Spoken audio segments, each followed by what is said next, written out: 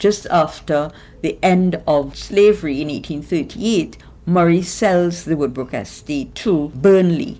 And Burnley is a story by himself, one of the wealthiest and most influential people in Trinidad ever.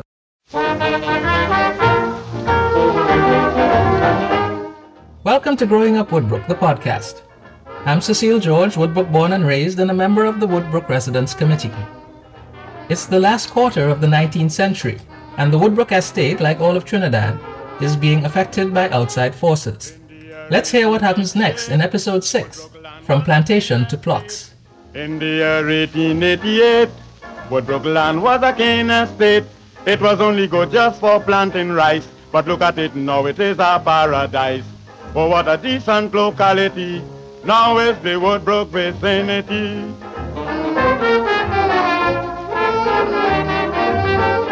Starting in the 1860s, British concerns consolidated their hold on the most productive estates in Trinidad. The British Colonial Company was the front-runner in the mergers of estates and modernization of production, starting with its first central factory in 1872 at Usine St. Madeleine. Other central factories were later established at Brechin Castle, Orange Grove, Reform, and Woodford Lodge, using railways to transport cane to the locations. When Usine St. Madeleine Sugar Factory was established, that was the largest and most modern of the time in the British Empire. So that many of the small mills that would have existed in the different estates, they began to close, and so you had many of the estates then bringing their canes to a central location, whether it be Usine St. Madeleine or Brechin Castle. The central factories made the sugar mills on estates like Woodbrook uneconomical and unnecessary. And the French Creoles, who had originally established the plantations in the 1780s, were quickly pushed out of the industry. With the British presence, we saw how that would change the plantation economy basically, because prior to that you would have had mainly the French Creole and so owning the estate. So you had these British coming in and owning estates, but many of them tended to be absentee planters, and so they would have a manager or overseer on the estate taking care of the estate while they were absent, because an absentee planter really was someone who owned an estate here in the Caribbean but resided in Europe. And in such a case, we had the Scotsmen then come in and fill these positions as the overseers of the estates, and in some cases they also went on to become merchants of their own. Now, let's step back and take a look at the big picture. You might want to grab something to drink or nibble on. This is a little detailed. Ready? Okay, here we go. Did you know, this Janika flow? Did you know, this Janika damn well flow? Did you know? What also happened during the last 40 years of the 19th century was that the sugar economy started to decline throughout the Caribbean. From the 1880s, sugar prices were very low because of competition from heavily subsidized European beet sugar exports. The price of sugar fell even further after 1895 because of a foreign policy disagreement between the United States and Britain. You see, gold had been discovered near the western boundary of British Guiana, owned of course by Britain, and Venezuela, supported by the United States. An interesting aside, the ownership of this region, the Essequibo, is still to be decided by the International Court of Justice in 2023. You're begging for the music, so I reached to get you some. This discovery led to a dispute between the two countries for ownership of the wealth.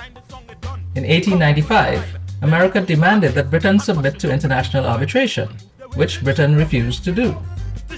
So the United States imposed heavy duties on British West Indian sugar, causing the price to tumble. As a result of all of these things, back in Trinidad, newspaper ads started appearing, offering building lots for sale or lease on the Woodbrook Estate, as plots of land began to be sold off for residential purposes. After W.H. Burnley's death in 1850, his son had remained in England as an absentee landowner, so the estate fell under the charge of various managers.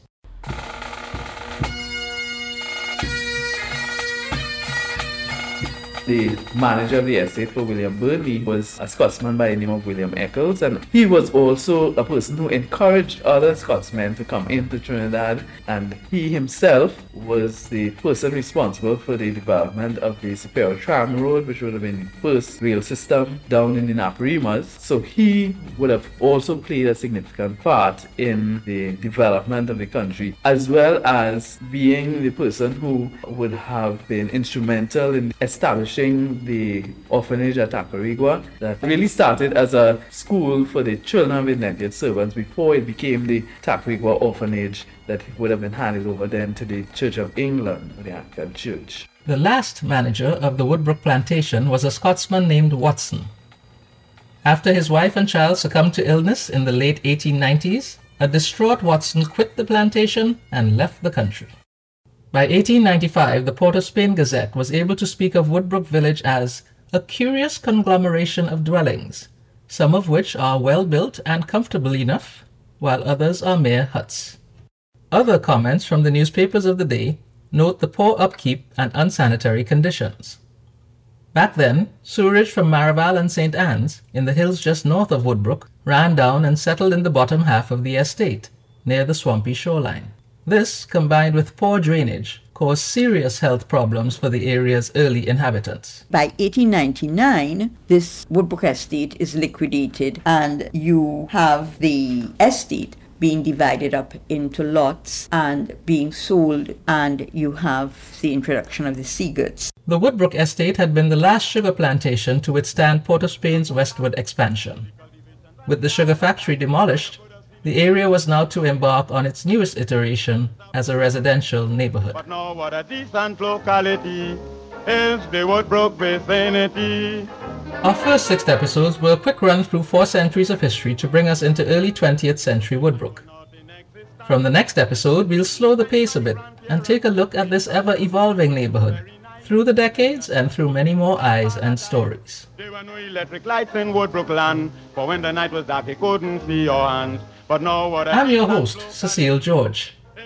Our podcast is a companion to the Growing Up Woodbrook coffee table book, currently available worldwide, jointly published by the Woodbrook Residence Committee and the National Trust of Trinidad and Tobago. It's magnificent.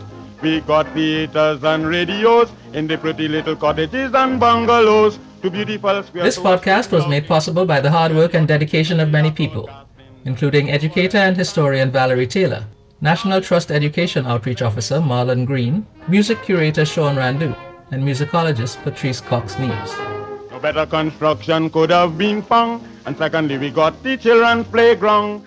The music in this episode was History of the Woodbrook Vicinity by the Mighty Growler and This Trini Could Flow by Kindred. We even got a billiard saloon and all.